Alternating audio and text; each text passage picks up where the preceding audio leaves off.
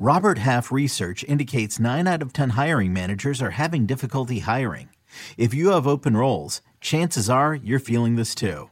That's why you need Robert Half. Our specialized recruiting professionals engage with our proprietary AI to connect businesses of all sizes with highly skilled talent in finance and accounting, technology, marketing and creative, legal, and administrative and customer support.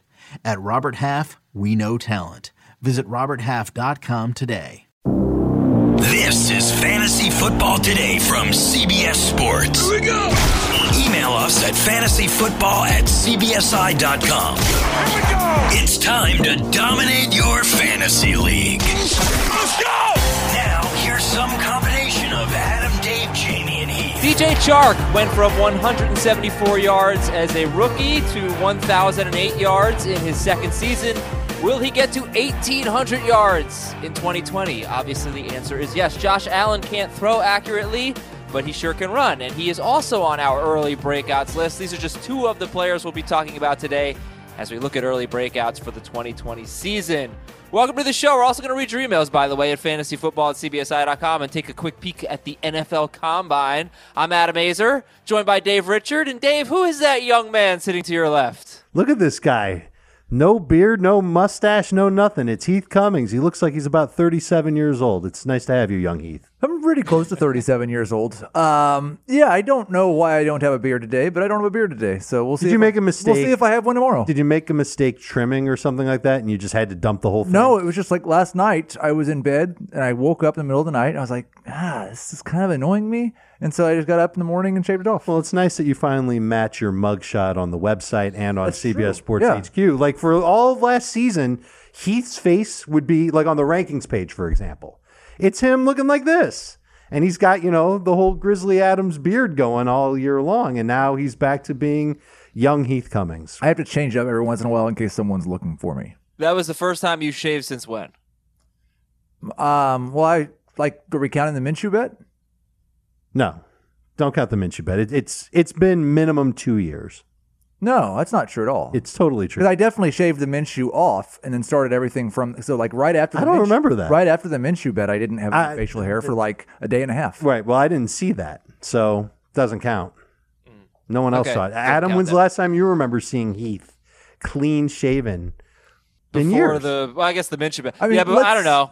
It was before Minshew was in the NFL. Let's be clear. I'm not currently clean shaven. Like I used an electric razor and shaved most of my beard off, but there's still stub. Like Adam's face, clearly much, much smoother than mine. Look at that thing. Wow. That's right.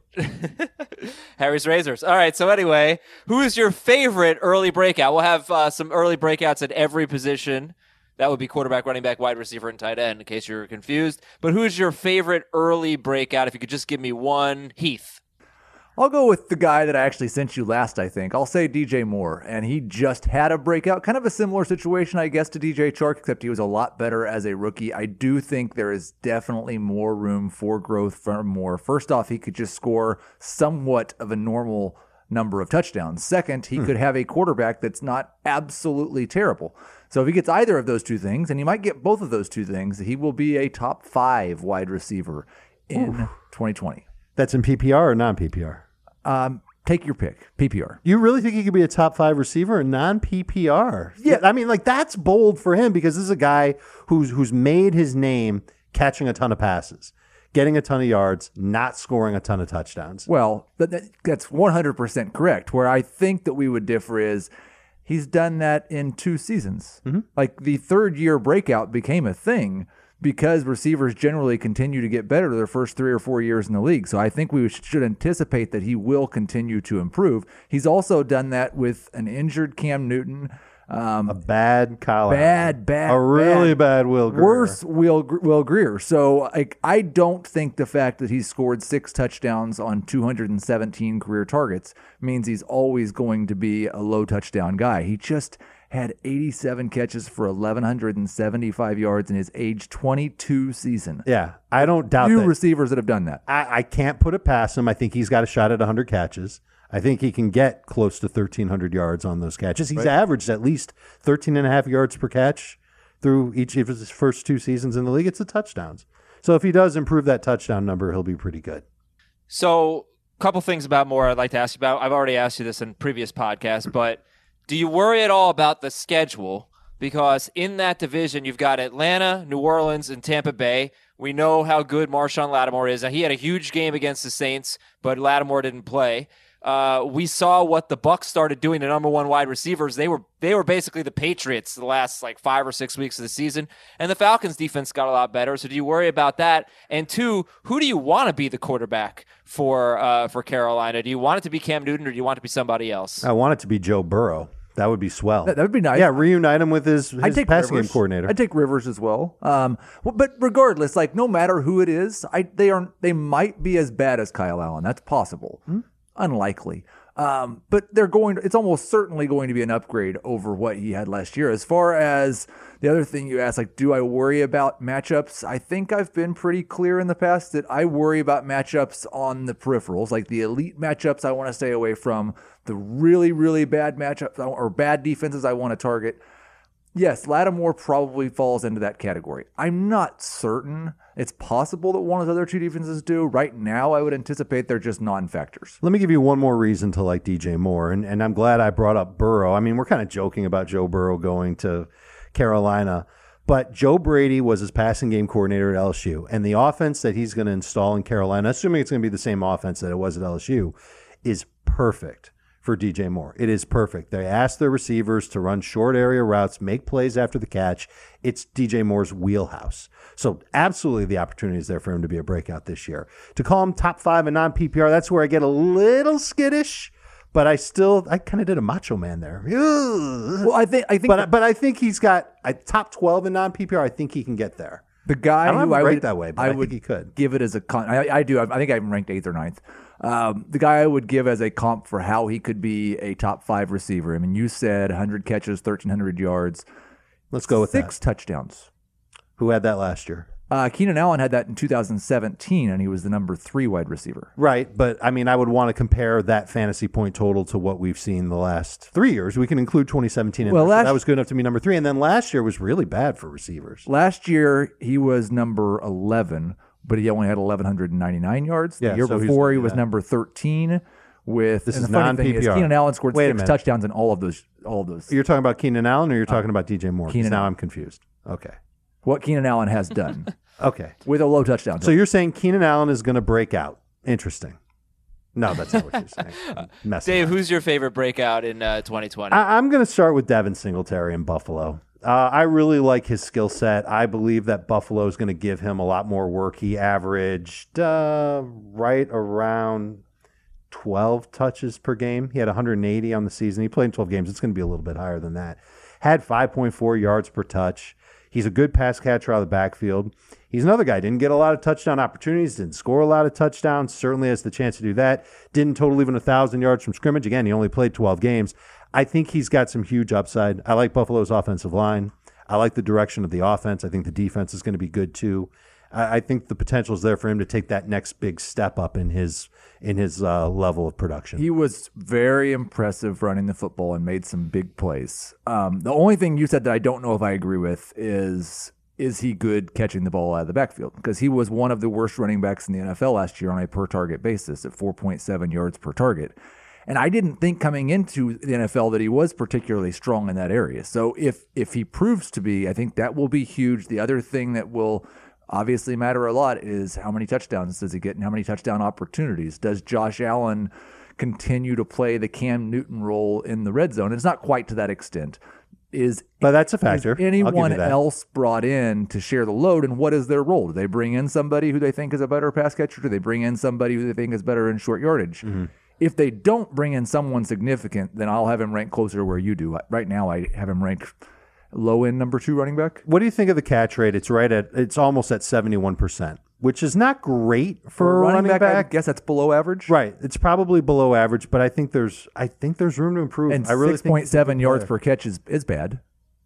I don't have a problem with that. I've got a bigger problem with the yards per target at 4.7. That's definitely below average. Yeah, that's bad. Right, but all he does is he just needs to, catch a 130 or 40-yard pass, and that number will come up a little bit, especially if he's only going to catch, I don't know. I think that number goes up too. He only had 29 catches last year. I think he can get you closer to 45. Well, I think he definitely could if they decide. The question is, do they look at what he did and what he did in college and say, okay, he's better served using him this way, and we need to get someone who's actually better catching the ball. I think they just want to get the ball in his hands because he can create yards. And I don't know if there's a metric from 2019 that can prove that he can do that. Maybe you've got something up your sleeve that can show it, but I know that he passed the eyeball test for me last year. So Devin Singletary went 36th overall in our PPR draft that we did in January. He went right after Austin Eckler and Marlon Mack, and just ahead of Todd Gurley, who went 4 picks later, was the next running back off the board. So went Eckler, Mack, Singletary, Gurley. What do you think about that order? It was PPR? Yeah. I think he and Mack are probably pretty close in PPR. I would definitely rather, at this point right now, I'd definitely rather have Eckler and Gurley. I've got Eckler, Singletary, Gurley, Mack in my rankings. Eckler closest to the top 12 of all of them. Okay, we'll get back to breakouts in a little bit. I actually asked people on Twitter, though. We'll do this. We'll do some news and notes. You know what? We should probably read this first, and then we'll do the tweet. Okay. From Joe, here's our email of the day. I enjoyed your sleeper show the other day, but it sparked a healthy debate between myself and a few buddies. Can you clarify what the difference between a sleeper and a breakout is? Nope. Is it as simple? I can. I think it's easy. Nope. I can too. It does not exist. Well, what if I give you my It does. definitions? What if I give you my definitions and then you can pick it apart if you want to? No, I don't want to.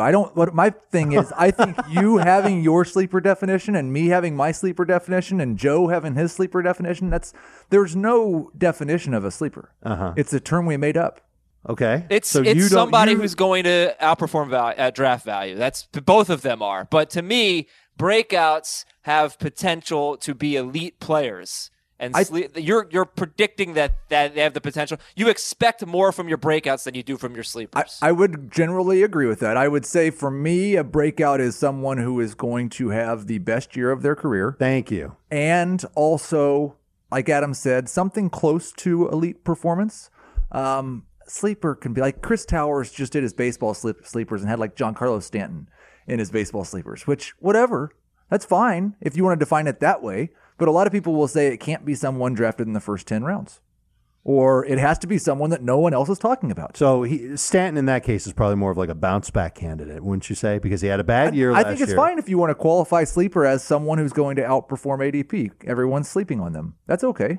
That's okay too. Just say how you're going to define it. Sure. I just think that people have a hard time connotating a sleeper with someone that they take with one of their first 5 picks in the fantasy draft. I don't think that it just quite works that way. A lot of people look at sleepers as guys that they take with a late round pick. Yep. I agree with breakout. I pick breakouts based on I think this player will outperform what he's done in a single season in the upcoming season. That's it. Cool. All right, we got 2020 busts coming up tomorrow, by the way, and the Pick Six podcast is all about the NFL draft right now and the 2020 season, and you can follow their coverage of the Underwear Olympics, a.k.a. the NFL Combine this week from Indianapolis. The Pick Six podcast remains daily all the way through the offseason. Monday's episode features a Combine super preview, getting you ready for what to watch this weekend and who to watch this weekend. Download and subscribe to the Pick Six podcast anywhere you listen to podcasts, anywhere you listen to Fantasy Football Today. So the tweet I wanted to get to was, for today's Fantasy Football podcast, give me one player that you think the industry will predict to be a breakout this season, but you actually think will be a bust. In other words, who is going to get too much hype? So let's go through the list here. CJ Spiller was the first answer I got. Only but goody. We had good CJ Spiller fights. I wish we could go back and just find the CJ Spiller fights that we had. Not me. I'm ready to bury those. AJ Brown and Deebo Samuel. AJ Brown, Deebo Samuel. They're going to be. They're going to be very, very hyped. I like it, but I like those players. I love what they can do. It's just a matter of how hyped do they get. Like I can't take them in round 2.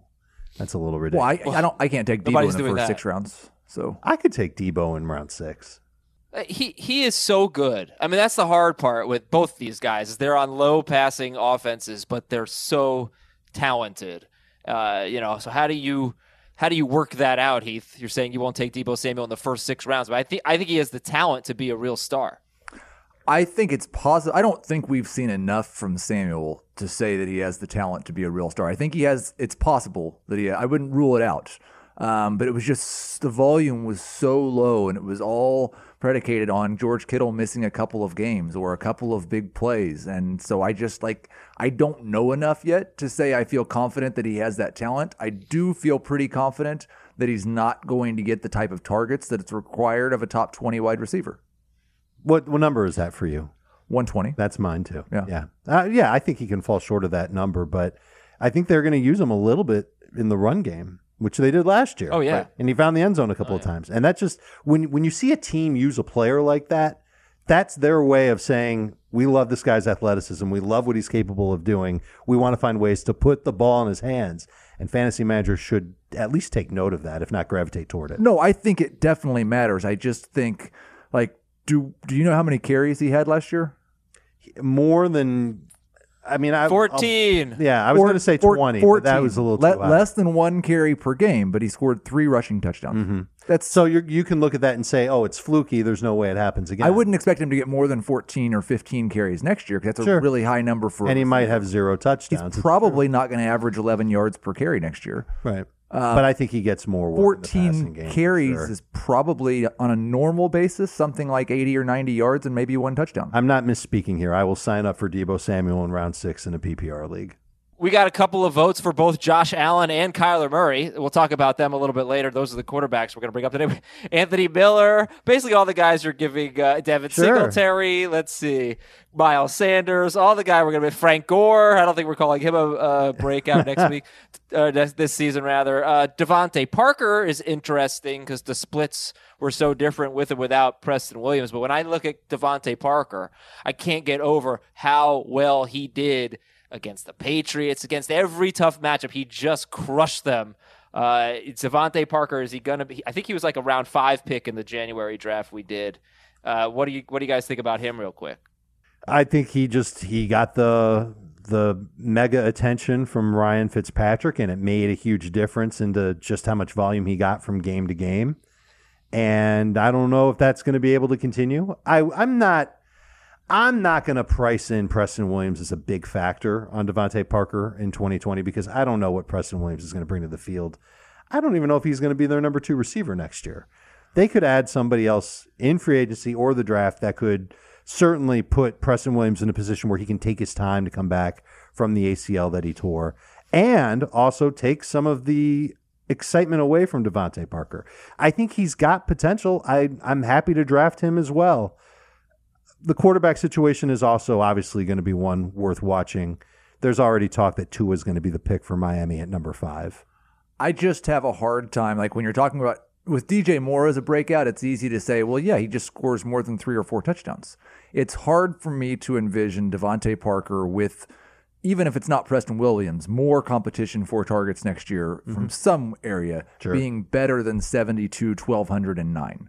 Like he's almost certainly going to be worse than he was last year. How much worse could Devontae Parker be? Like obviously, he could be what he's the been floor, right? The rest of his career, sure. So there's definitely risk in taking him, but I don't know. Kind of like the way that he played last year. I think the Dolphins proved that they liked it too because they gave him a new contract. So I would imagine that he'll have a very good chance to be the number 1 receiver. Thank you, Adam, for letting me have that opportunity to talk about Devontae Parker and to sing his praises. God, I would have slapped the hell out of myself a year ago if I knew I was going to do that. You're very welcome. I'm happy to slap you next time I see you. How is your Omni Fantasy team looking? I'm going to wait for Ben Gretsch to come on the show to really talk about this, but something cool we're doing. Omni Fantasy, I had the number 1 pick, and Dave's not the in. Yankees. Yeah. I'm not in the Omni Fantasy, but I do want to see the results. Well, the first overall pick was a homer pick, and the 5th overall pick was a homer pick. And someone took a tennis player, which probably means they're going to win. I just assume if you're taking someone from a different league that we're all paying attention to, you probably have a better idea what's going on. But Adam took the Yankees with the first overall pick. Tom Fernelli took the Lakers. Dan Schneier took a tennis player.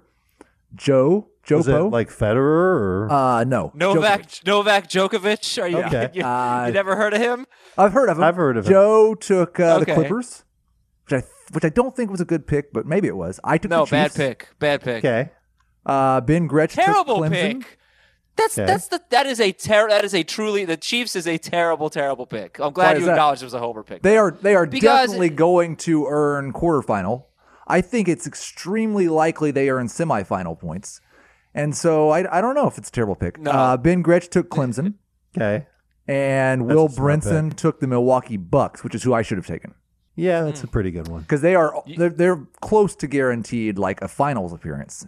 You basically get points if your team reaches the quarterfinals, and then you get more points for semifinals, more points for reaching the finals, and more points for winning the championship of their respective league. I believe you can only take one team per league, and then you have to take at least one team for every league. Mm-hmm. And there are lots and lots of leagues here that Adam and I know nothing about.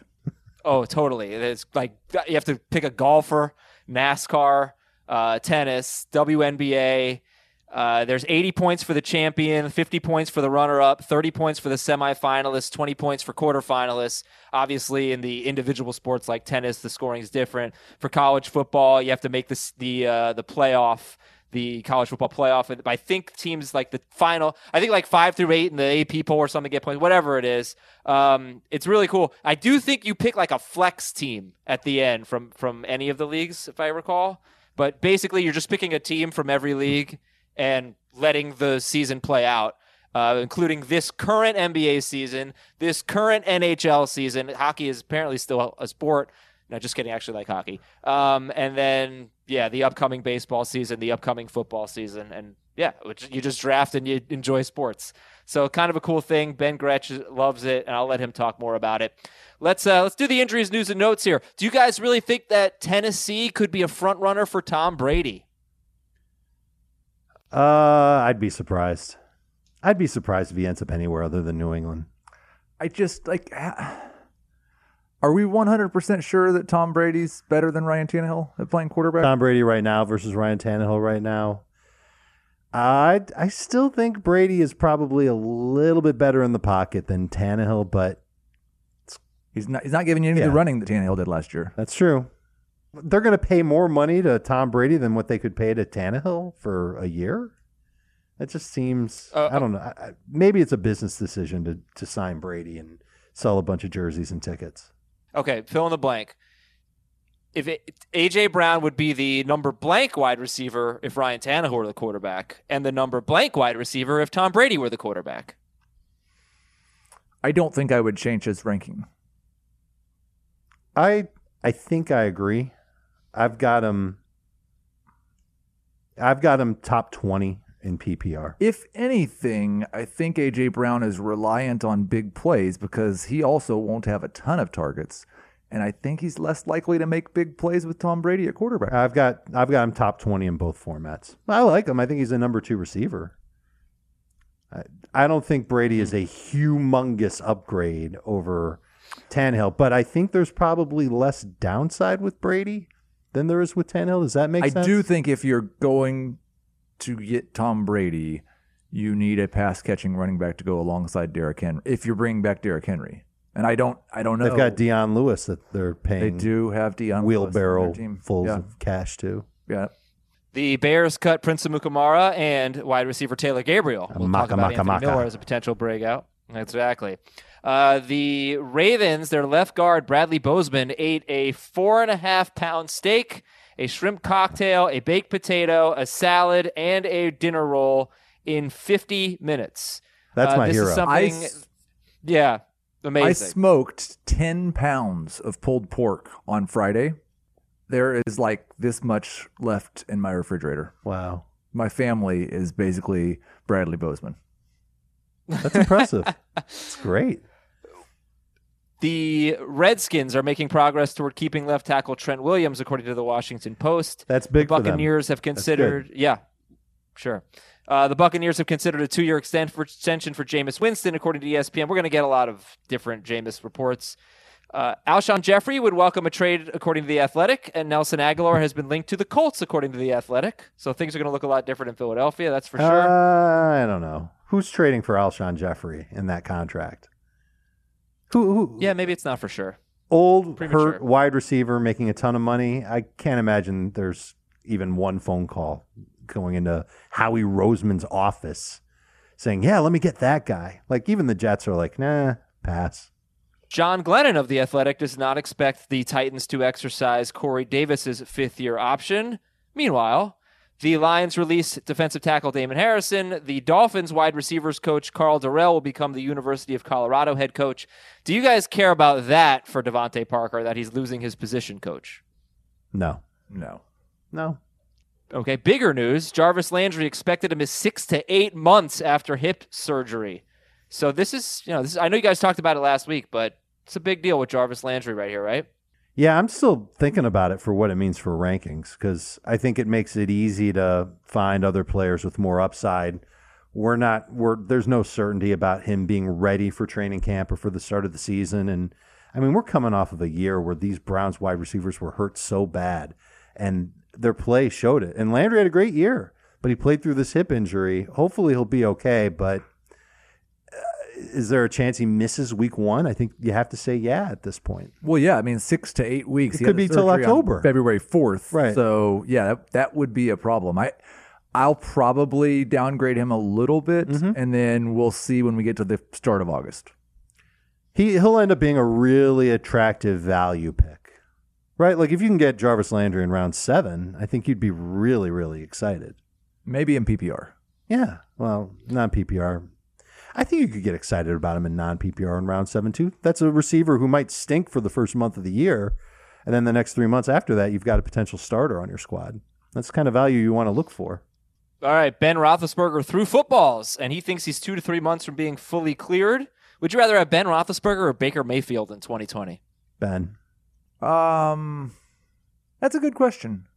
I would get that if it was a 2-quarterback league, I'd take Ben, but in a 1-quarterback league, I'd probably take Baker just because of hope. What's the difference? I need to start one of those two guys. I'm not drafting either of them as a starter in a 1-quarterback. It's just my bench quarterback, and it's just hoping that Baker Mayfield can finally break out. Okay. Not finally. That's not fair to him. Can break out. Re-break out? And yeah. Bounce back. Break out. Have a good full season. He hasn't done that yet. He hasn't done that yet. That's fair. Sleeper. Juju Smith-Schuster, by the way, only played 1 full game with a healthy Ben Roethlisberger, and he had 78 yards on 6 catches on 8 targets against the New England Patriots. There were only 4 wide receivers who had more yards against the Patriots than Juju Smith-Schuster did. 3 of them were slot wide receivers. Can you name them without looking at the notes? No, because I've already looked at I assume the other one was Devontae Parker. It was Devontae Parker plus Golden Tate, Randall Cobb, and Cole Beasley. So, Juju Smith-Schuster could be a sleeper, a round 3 sleeper. How about that? Detroit re-signed Danny Amendola, and keep in mind, if the new playoff structure does come into play, where only one team gets a bye, no team who has played on Wild Card Weekend has gone on to win the Super Bowl since 2013. There you go. All right. Breakout quarterbacks. Only 2 on the list here. Heath provided Kyler Murray. Nope. I believe. And Dave provided Josh Allen, or did I switch that? You did the old swapperoo there, Adam. Who's more likely to break, or who do you like better? Kyler Murray or Josh Allen? I like Murray better. A lot better. I like Allen better, a little better. Discuss these two. What do you guys like better about your respective picks? I think Arizona is just more of a passing team than Buffalo would like to be. I think that helps. That being said, I think Kyler Murray has good rushing potential. I think he can improve on those numbers from last year. He started last year very strong, trailed off toward the end of the year. And I think he's got some great potential in the second year in this offense. I'm expecting, and I've got it ranked this way, improvements on the offensive line, and another receiver, whether it's one that they got last year or one that they bring in this year, will step up along with hopefully Christian Kirk stepping up as well. Kenyon Drake being the lead back there. He'll catch passes out of the backfield. And the defense not strongly improving. They'll be a little bit better, but they won't be amazing in 2020. And that'll help offenses score points on Arizona. It'll force Kyler Murray to keep on chucking. And that's what I'm looking for from him.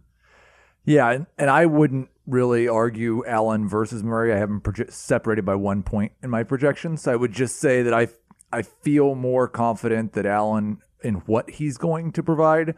And I have not really projected Allen to make great improvements as a passer. I've got him below 7 yards per attempt. I've still got him throwing more interceptions than he did last year, a couple more touchdowns. But I do feel more confident in the stability of his rushing production than I do Kyler Murray's. And I have given Murray some enhancements in terms of as a passer. If they were to go get a true number one, that would be a little bit surprising to me, but would change my perception of him. Like if they draft CeeDee Lamb, they reunite him with I think Tyler. that would be shocking considering the I agree, resources they but spent what on the if they receiver do last it? year. Right. But what if Buffalo does it? Like, it's just Sure. right. And they're certainly in a position to do something like that if they're really in love with one of the top receivers in the draft. Mostly, I don't really right now see a breakout quarterback. Like, I don't have Allen and Murray ranked that much differently from where they finished last year, low-end number one quarterbacks. This is going to make Adam smile a little bit, even though we're going off script. Could you make the case for Daniel Jones to be a breakout quarterback in 2020? Yeah. I think so, too. He could. I mean, I know that Joe Judge is coming into New York and he wants to run the football and he wants to lean on Saquon, and I get that. But if Jason Garrett has his way, he's going to throw the ball a bunch. He's a 60% pass play caller when he had the chance in Dallas. He's worked with a bunch of young quarterbacks. I don't hate that he's working with Daniel Jones in his second season, and Jones will run a little bit. Listen, he's got Golden Tate, Sterling Shepard, Evan Ingram, Saquon Barkley, Darius Slayton. If he's not, that last one's a big if he's not good this year, then he's probably just not good. Right. Because no young quarterback has a situation as good as what Daniel Jones has. Well, but he doesn't have, I don't know that he has a true number one. He's got like a bunch of number twos, right? He's got a top 6 tight end, maybe the second best pass catching running back in football, and 3 number 2 wide receivers. That's as good as it gets for a young quarterback. No, but would you rather have one stud wide receiver and nothing else? Let's take Darius Slayton and Golden Tate off the team and replace them with Odell Beckham, right? And wouldn't you rather have Beckham, Shepard, Barkley, and Ingram rather than Slayton, Tate, Barkley, Ingram? It would be great if he had the best. It would be great if he had the best weapons in the NFL. Yes, yeah. If we could just give him even better weapons than Patrick Mahomes. But I think it's good for a quarterback when they've got so many weapons around, because they've got different ways to get those stats. They can diversify a little. They've done everything they can to set him up for success. If he fails, it's because he's they could do a better job with the O-line, but mostly they'll try. But I mean, they have talked a lot about, running the ball, ground and pound and all that stuff, which is discouraging. I don't think they're going to have the defense to pull that off. But I think it's a legit question, is what's a better, setup to have offensively, a bunch of good receivers or one elite receiver, which the Giants certainly don't have, and then maybe not as good, maybe not as much balance, but it's certainly a good situation. I just think it's kind of an interesting little take there, but whatever. No, there's no right answer except for mine. Dave, there is a right answer when I ask you about your favorite beer. Tell us about Coors Light, our newest sponsor. Let me tell you about Coors Light, Adam. But it actually, to tell you about Coors Light, I have to tell you about my weekend. Okay, so sit tight for 1 second. You got me, Adam? I am here. I'm not going anywhere. I had so much to do this weekend. My kids were going all, when you've got young kids, they can't drive because, stupid laws. So I've got to go and take them everywhere that they need to go. I had work to do around the house. I had to hang lights in my backyard. I watched film of Jerry Jeudy this weekend, who I do like a lot. I think he's going to be really good. I had to get my wife's car washed. There was some foul smell, speaking of kids, in the car. I had to go and get that washed. I was just all over the place. By Sunday night, my kids were out of the house again, and I had the chance to take my wife out on a little date. So we went to a sports bar, and it hit me then. It was the perfect time to just pause, take a deep breath, and relax. And that's when I went with Coors Light. I had a Coors Light to drink, and it was the one I chose when I needed a moment of chill, Heath. Listen, Coors Light is it's always cold, especially when you get it at the bar. They make it nice and cold, but of course it's cold right out of your fridge. And there's no aftertaste. It's just so smooth and perfect going down. And it's not one of these fancy foo-foo beers that has all these crazy ingredients in it. It's just a nice beer to chill out with. So, Adam, when you want to reset, you should reach for the beer that's made to chill. And that's Coors Light. That's what I did this weekend. It was perfect. It was refreshing, and it got the job done. Coors Light. Celebrate responsibly. Coors Brewing Company, Golden, Colorado. Thank you very much, Dave. Running back breakouts. I don't know who sent me what. I can look it up, but I think this is more fun. I'm going to guess who sent me which breakout. Darius Geis, that was Heath. Darius Geis was Heath, right? Yep. That is correct. Okay. Okay, I got Heath sent me Darius Geis, Justin Jackson, and Phillip Lindsay. Dave has Devin Singletary and Miles Sanders. Does anybody disagree with anyone on the list? For Heath, it's Geis, Justin Jackson, disagree, and Phillip Lindsay. For Dave, it's Devin Singletary and Miles Sanders. So we had a bit of a talk about the Redskins run game last week where I accidentally spewed that I would take Adrian Peterson in round 7. Mm-hmm. That is not how I feel about it at all. But I would take him in round 10, and the reason why I would do that right now is because we just don't know with Darius Geis how healthy he's going to be. But there is an obvious situation that we can lay out where Trent Williams is back in Washington. Ron Rivera has his way with the way that the offense will operate, and they'll be a little bit more run-centric. Adrian Peterson, as much as I've got him as a sleeper, let's admit it, he's 35 years old, and he's not necessarily in the best position to go and be the workhorse back for a team. Heath, I'm going to stop talking because this is your breakout, but there is potential here for Darius Geis to come through. It's just a matter of how healthy he is. Yeah, and he actually, I think, tweeted out yesterday or over the weekend. They're calling me injury prone now because the only 2 injuries I've had in my life happened in back-to-back years. And he doesn't think that he's injury prone. And we saw a couple of little flashes last year, including a game against Carolina where he ran for 129 yards. He still has the talent. I still believe he has the same explosiveness. He just has to stay healthy for a year, and that's all it would take for him to be able to I hate all these knee injuries that he's had. The ACL, the meniscus, the MCL is what ended his year last year. There's risk involved. And that'll get priced into where you draft him. So we should probably answer the question, where do you draft Darius Geis? I don't think you're going to reach super high for him. Well, I mean, it's not Adrian Peterson. But no, I think you could reasonably look for him in the round 5 range. Wow. Okay. Ooh, well, I'm going to tell you something that's going to make you very happy then, because in the January draft that we did, PPR draft, round 8, Darius Geis, followed by Justin Jackson, followed by Jamal Williams. And to me, Geis is head and shoulders above those guys. I don't know if he'll still go in round 8, but that's heck of a value there. Now you guys can know that when I said that Adrian Peterson should go in round 7, you were saying you would take Adrian Peterson over Darius Geis. No, I was looking at where I had Geis in my PPR rankings. And so Geis is a round 7 pick, Peterson more of a round 10 pick. Neither one of them somebody that I would take with a top 60 pick like Heath, but that's right now. Lot can change once training camp gets going. What if he's suiting up and participating in OTAs?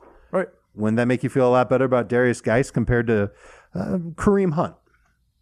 Geis versus Kareem Hunt, which, I mean, I think Kareem Hunt's kind of got a ceiling if Nick Chubb is going to stay healthy. Yeah, I would take Hunt in PPR and Geis in none. Even if Geis is healthy and moving around I like playing him football. PPR. I mean, he was a top 20 back last year. Yeah, I like him too. But I think if Geis is going to be ready to go, I would take that upside over Kareem. Okay, and Chris Thompson is a free agent. So he might end up in Jacksonville. He gone. Could end up in Jacksonville. Okay. Keep an eye on that because Jay Gruden. Well, I'm just dot connecting. Dave, do you buy the Justin Jackson breakout? I do for now. I don't feel like it's going to stay that way. This is one of those guys that, is he a breakout? Is he a sleeper? Because the ADP is going to suggest that, that's more of a sleeper than a breakout. But I think he has a chance to put together a career year, provided that the Chargers make him their 1B running back. And Eckler's been great. And I think Eckler is absolutely going to be popular. And I think the Chargers are going to keep Austin Eckler and make him their main guy. We got a long way to go with Justin Jackson. For now, breakout. The second the Chargers add another running back, it's going to be weird. We're not going to feel as good about Jackson then. The Chargers are going to add another running back. Mm-hmm. That's almost certain. But how do they do it? Is it a vet minimum guy? Is it a guy they're paying $1 million?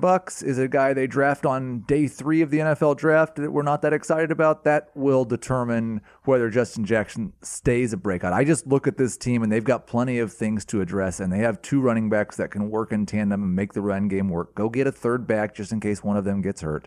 But as of right now, I think you're probably looking at 2 200 touches for Justin Jackson. Yeah. But why? This is what I don't understand, because he has one game in his career with more than 8 carries. And in weeks 1 through 3, when he was healthy and Melvin Gordon wasn't playing. It was weird. Melvin That was Gordon strange. 4 games.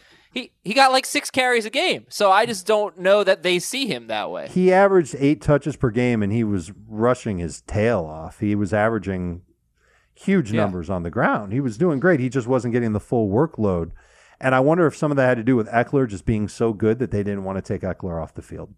I wonder if they had a feel. They knew they knew they were going to get Gordon back at some point. Mm-hmm. They knew that Austin Eckler was not going to be the lead back for the entire season. So it was easier to give Eckler more carries in that situation. Like, I wouldn't project Eckler for the same touches he had the first 5 games or the first 4 games without Melvin Gordon. Mm-hmm. I don't think he gets quite that share. Well, he's a 7th round draft pick in 2018, and I don't think that we've actually seen the Chargers put a lot of faith in him. They haven't had that many opportunities to do it, but again, only one game. I think Eckler and Gordon were both out that one game against the Chiefs. I think it was a Thursday night game in the fantasy 2 years playoffs. ago. Yep. 16 People use carries them or in something. fantasy. He stunk, and he scored a touchdown late, and he saved my bacon. I remember being exhilarated when he got in the end zone. But that's the only time they've really turned him loose. So I think there's still question marks there as to how they feel about him, and we will find out during free agency and the NFL draft. Philip Lindsay, Heath, what a strange season he had, right? Because he got the opportunities toward the end, didn't really do that much with them, and sometimes the catches were there and sometimes they weren't. Why are you forecasting a breakout for Philip Lindsay? His new offensive coordinator, they've already talked about how they want to throw the ball more to Philip Lindsay, and Pat Shurmur has a history of using more of a one-back system than the sharing they've had going on with Freeman. I think it will be more of a starter and backup situation. I think Lindsay will see more involvement in the passing game, and he's just been really good as a football player so far in his young career. I mean, he hasn't seen quite the workload that we'd want to see, but he got more last year. He's got a career 4.9 yards per carry average, YPC for life. I think he's a really good player that's going to get more involvement in the passing game now. Dave, Miles Sanders, we already talked about Devin Singletary, but Miles Sanders, yeah, he's incredible. He gave me a fist I know bump you at love the him. Super Yep. Bowl. Yeah, he's a fan of his cool. fantasy fans. Absolutely. And I think he's going to have more of them after this year. I'm projecting him to be the lead back for the Eagles. That makes sense. He finished last year very strong, and I think that he's going to give Philadelphia a reason to not necessarily hammer that position in their free agency moves, in their trades, and in their draft picks. And Miles Sanders profiles as a guy who can be as close to a lead back can be in Philadelphia. I still believe that Boston Scott will have a role. Hopefully Jordan Howard does not have a role because he's not on the team. But assuming that that's the case, I think Miles Sanders behind that line and an offense that I think they've got to address their passing game way more than their running game. They used nice draft capital into Sanders. I think he's good.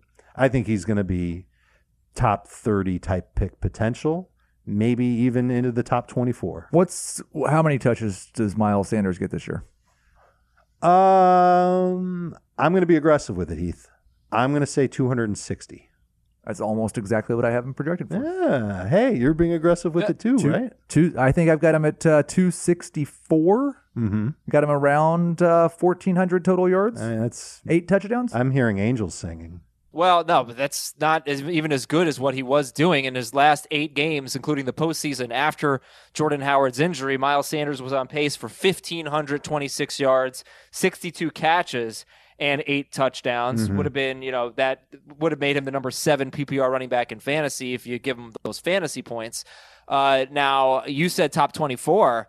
I mean, I think he's going to be a first-round pick for some people. He's definitely going to be a top 20 pick, so you're not getting him late in the second round. Let me see where I've got him. Yeah, I won't get him as a top 20 pick either. I'd take him in the 3rd round. I've got him 22. So I think he's one of those running backs that you'll look at in the swing, late round 1, early round 2. If you want to start your draft going running back, he could be your second running back. That sounds awesome to me. Not in Adam Azer leagues. He's taking him He'll over be- Alvin Kamara. I'll amend it. I'll say he's a top 24 pick. I have it ranked that way. I'd take him with a top 10 pick. I would, and I'll let everybody laugh at me. I'm that's looking fine. forward There's to you reason doing to that. laugh. I do want to kind of put your feet to the fire on that. and do Sure. a draft with you and give you the 10th overall pick and see if you really stick to that or if you try and sneak them on your roster. We're going to do round 2. a startup dynasty mock in the next couple of weeks. Uh-huh. I would assume Adam would take him even earlier in dynasty. If he's a top 10 pick in redraft and he's a 23-year-old back. Give him the 10th overall pick. I want to see him. I think you should take him in the top 5. No, he won't last. You don't think he'll be there, huh? You've got to take him over Ezekiel Elliott, right? Yeah. Over Dalvin Cook? Are you believing what you're saying? No. I mean, look, the thing is, like, Zeke is so safe. We've seen guys have good rookie seasons and not been able to back it up, but I would probably take Ezekiel Elliott over him, but that's tough. But I would take him over Derrick Henry. I would take him over Nick Chubb. I would take him. I think he's definitely a top 10 pick in a dynasty league. I think I would take him over Fournette. I think I would take him over Julio. I think that's pretty easy. Oh, Julio's just older. Same thing with Kelsey. Do you take him over Mahomes? You have the security of I've got him 7 at running back. MVP type quarterback. Dynasty. Okay, so he could be a first round pick in Dynasty. We're gonna find out. Okay, guys, let's go to our wide receiver breakouts. Calvin Ridley. Heath gave us Calvin Ridley, Christian Kirk, and DJ Moore.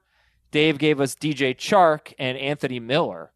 So Calvin Ridley, one thing I did notice, Heath, was he was unbelievable in the 3 games he played without Austin Hooper.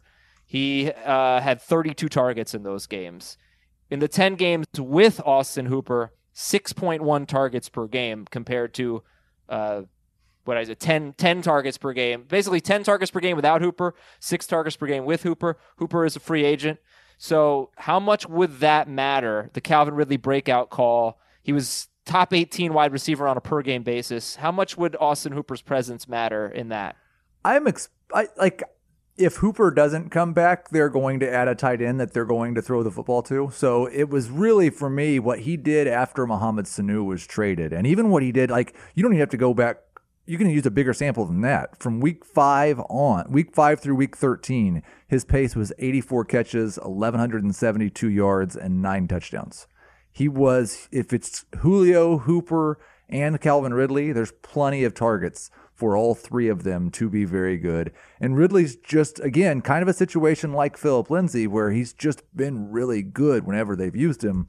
I just expect he's going to get a little bit more usage. I think the 3 games he missed kind of hid the fact that he had a second-year breakout, because he basically put up the same numbers except 3 fewer touchdowns in 3 fewer games last year. He was top 5 in consistency as well. It's the type of thing that you're looking for from a guy. You finish strong, people forget about what he could do, and then you look at the stats and you don't look at the games played and you say, same year over year, but it's not what it was.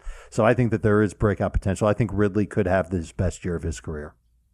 And I've been thinking about Ridley a lot lately, just because I've been watching so much Alabama film and Jerry Jeudy, and they're kind of similar. Jeudy might be a little bit more polished now than when Calvin Ridley came out, but they're both like excellent types of players.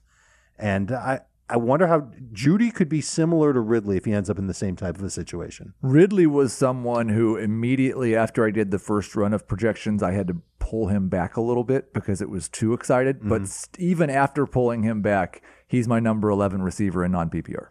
Ooh, wow.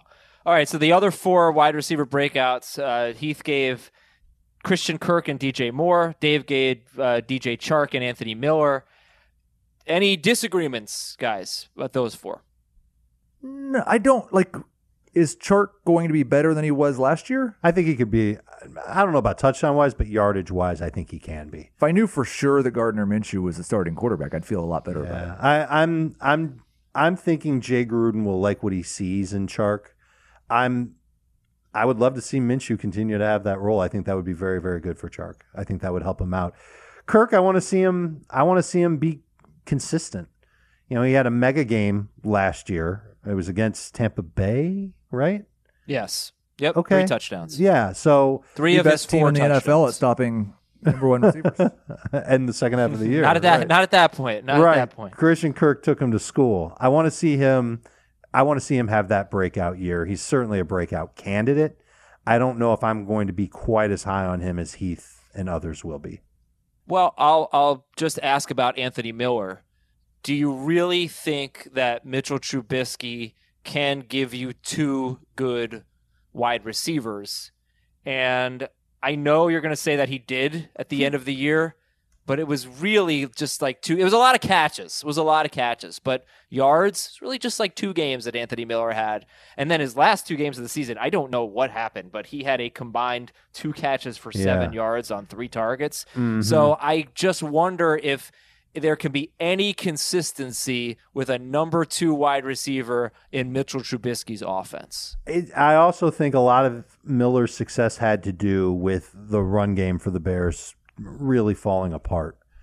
And I think they're going to try and get it going again with David Montgomery. They've got to improve the offensive line to do that. But I think Anthony Miller can, I think he can flirt with 850 yards and maybe even 65 catches and maybe 6 touchdowns. He won't have the 7 that he had his rookie year. And I think that gives him a chance to have the best stats of his career.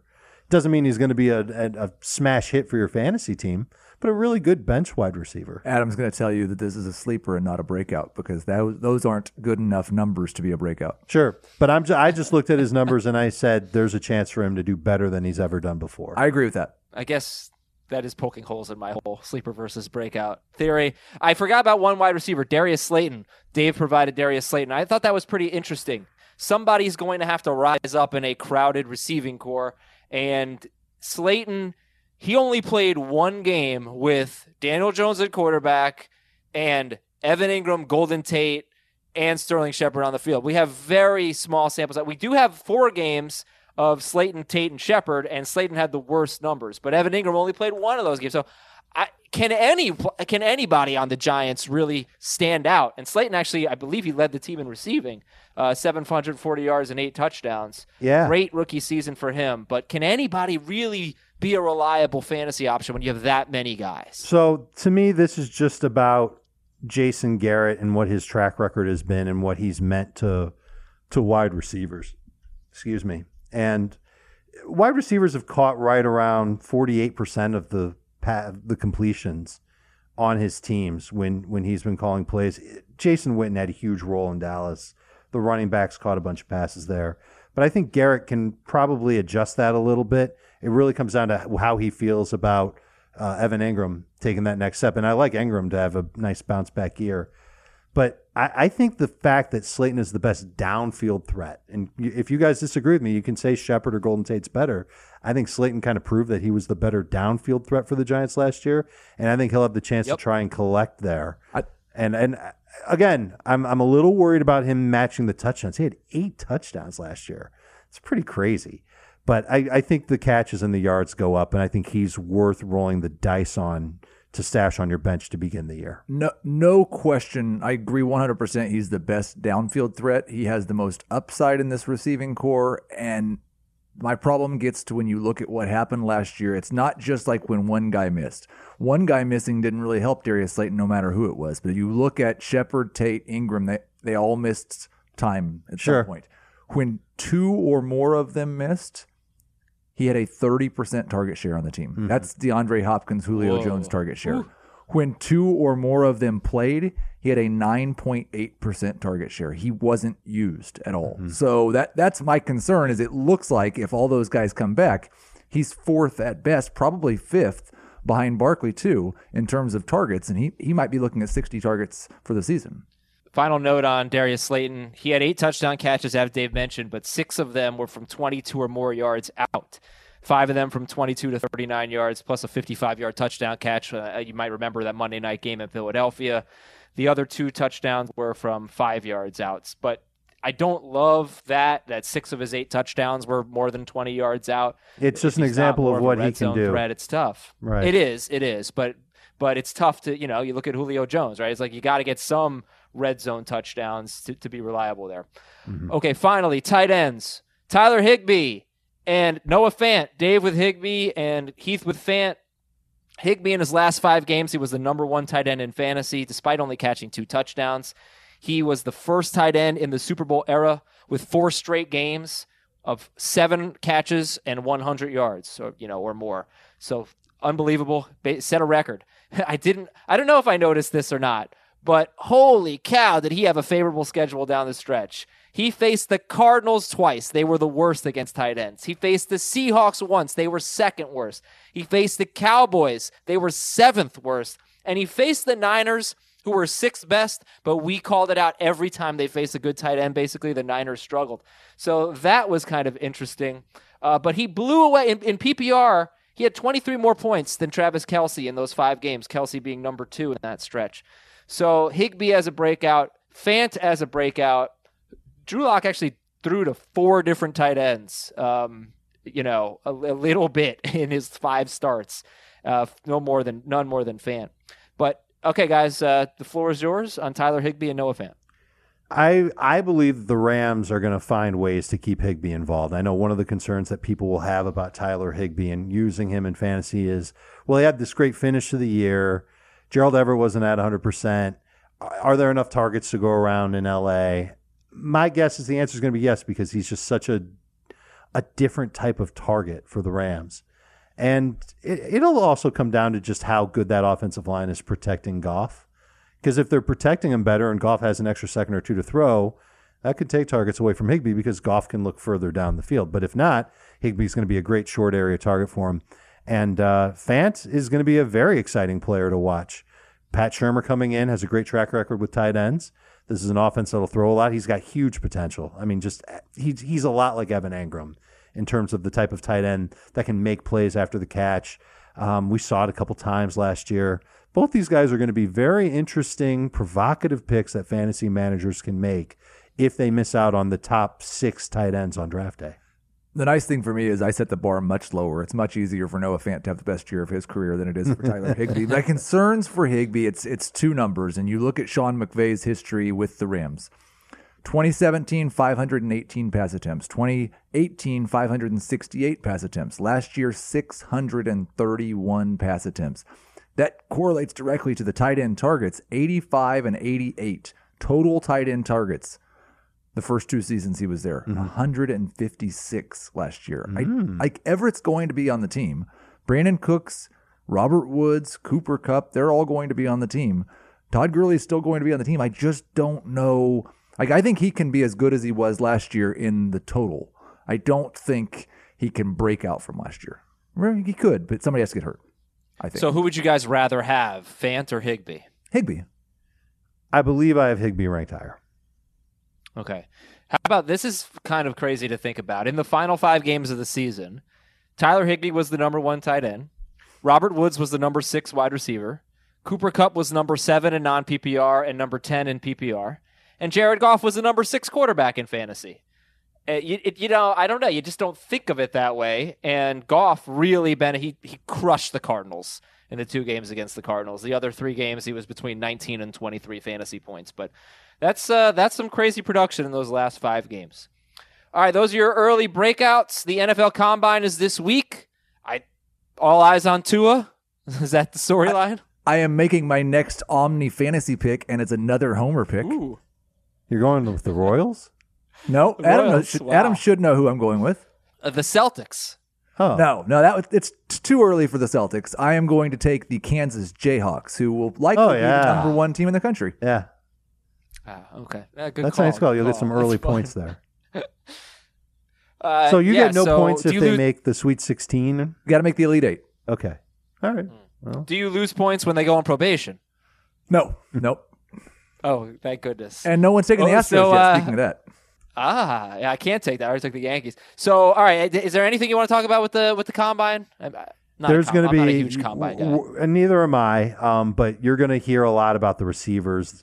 This is an extremely deep class. There will be some separation coming out of the Combine. There's going to be a lot of receivers that push out veterans that we've known from fantasy for years and years out of the league.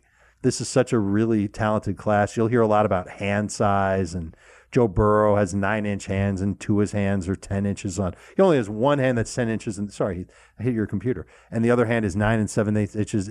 They're still both big hands. Why would we measure the one that he doesn't throw with? I don't know. You only measure the one he throws. Right, sure. That's the bigger one. And we need to find out about his hip and his medical, and hopefully all that stuff comes out. But it's an interesting quarterback class. It's a great receiver class. I'd like to see a couple of running backs and tight ends separate themselves as well out of the combine.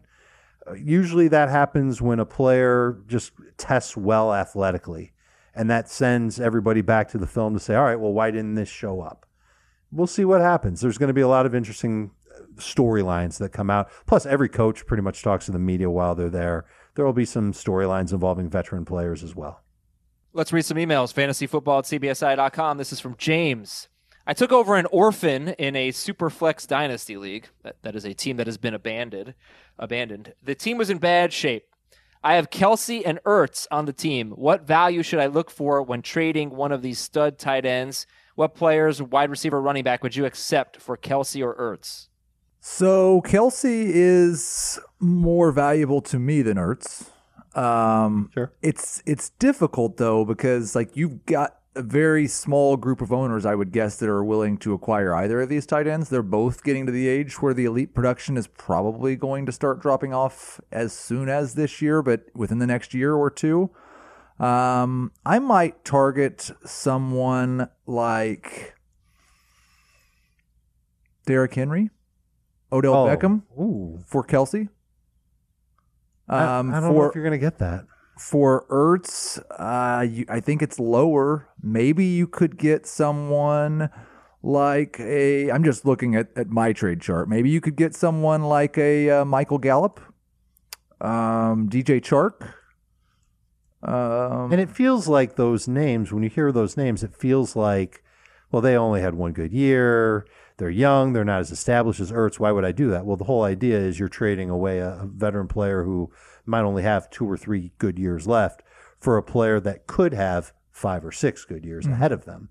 So I know that there's always going to be sticker shock when it comes to dynasty trades, but that's kind of the way it's going to work. The team that's going to take on Kelsey or Ertz, they need a tight end. They think they can contend.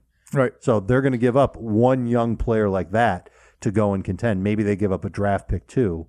The higher that pick is, the better it is for you. I don't know if I'd give up even a first-round pick for either of those guys. Not in this class. Oh, if I was trying to win, I definitely would. If you're loaded at receiver, probably you don't have to be loaded at receiver. You have to be loaded at running back, though. Because don't you think the first few picks in a dynasty draft are going to be running backs this year? I would guess rookie-only draft. First 2 or 3. Yeah. So if you're picking, like I'm thinking, would you trade 101 for Travis Kelce? Now, obviously, if that's your case, you probably didn't do well last year. I don't think you're doing that. But what if it's 112, the last pick of round 1? Easy. Like you got to remember, you're going to take the sure thing. N'Keal Harry was the consensus 102 last year. Yeah, I didn't like that. Next email is from John. Where's John from? Pittsburgh. Dear Derek, Todd, Carlos, and Lamar.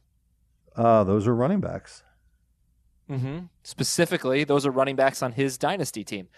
I'm hurting at running back. I got offered, I got offered a trade in my 2QB 12-team dynasty league. I got offered Dalvin Cook and Alexander Mattison for Chris Godwin, Todd Gurley, and my 12th pick of round 1. So you give up Godwin, Gurley, and the 12th pick of the rookie draft, and you get Dalvin Cook and Alexander Mattison. I would not do that. I'd want something more with Cook and Madison. Because I think Cook and Godwin are pretty close to the same value. Mm-hmm. Next Which again email sounds is funny, from... But I agree. I don't have a name on this. Dave, I need a name in a city. Let's go with Steven from Port St. Lucie, Springfield. Florida. Springfield. From Springfield. Sure. Dear Seymour, Homer, Apu, Barney, and Clancy. Oh, that's why, Springfield. Yeah. I'm coming off a second-place finish in my Dynasty League thanks to a trade for Lamar Jackson. But that trade cost me a first-round pick and Le'Veon Bell, so I have a little bit less depth. I'm looking to flush out my roster and cut some potential dead weight. I am a big fan of Keenan Allen, but I'm nervous about his production without Phillip Rivers. I've spoken to some other owners, and they've expressed interest in Keenan Allen. Unfortunately, most of their players seem to be much more in value than Keenan Allen. Is it worth packaging Allen off with another player to gain someone in the tier 1 range, or better just to trade Keenan Allen for picks at this point? Like, I don't think Keenan Allen is as valuable as Travis Kelce or Zach Ertz in my dynasty ranking. So I would be very happy to package him with another good player to go get one great player. That's always my preference. 27 years old, going to have a change at quarterback this year. Could be a rookie. Will be 28 before the season starts. Okay, that's even worse. Sounds like a great time to get off the Keenan Allen bandwagon. Last email from Jamie Prophet from a town in East Tennessee. Dave. I believe Memphis is in East Tennessee. I can argue with you. Memphis could not be more west in Tennessee. Really? It's like on the state line. I'm looking right now. I thought it was east and Nashville was west. They're both west. Gatlinburg is east. Knoxville is east. Knoxville. There you Knoxville. go. I concur. You're right. I've been Memphis thinking is about pretty damn west. All right. It's almost in Arkansas. Well, all right, never mind. Here's the email. I've been thinking about the Jerry Maguire debate. I was wondering, what is your thoughts on Ace Ventura: Pet Detective? Is it a sports movie? If you say no, then you have to say Jerry Maguire is not a sports movie either. Pretty much the same principle. It's about a character that's helping with sports. I agree. 100% a sports movie. The entire plot revolves around sports. The movie would not exist without sports. Yeah, the Dolphins mascot goes missing. You think Ace Ventura is about sports? That's what is a sports movie. 100% it's about sports. I think it could certainly classify as a sports movie. I feel like any movie that has a sports scene must be a sports movie. It's in your crazy mind. Any movie that has a sports theme must be a sports movie? Scene. Not a scene. It's part of the plot. Right. It's literally There's part no of the plot. sports. There's no sports in Ace Ventura. It's ridiculous. Lace Who wins out, the Super Dan? Bowl? Who wins? Who wins? What do you mean, who wins this? I don't know. Who wins the last game that they're the Who last wins the scene is World at the Super Series Bowl? in Major League, Adam? I know who wins the ALCS. That's all you see. They win the pennant. All right, we're out of here, everybody. For Heath, for Dave, I'm Adam. Thanks so much for listening. Busts tomorrow on Fantasy Football Today.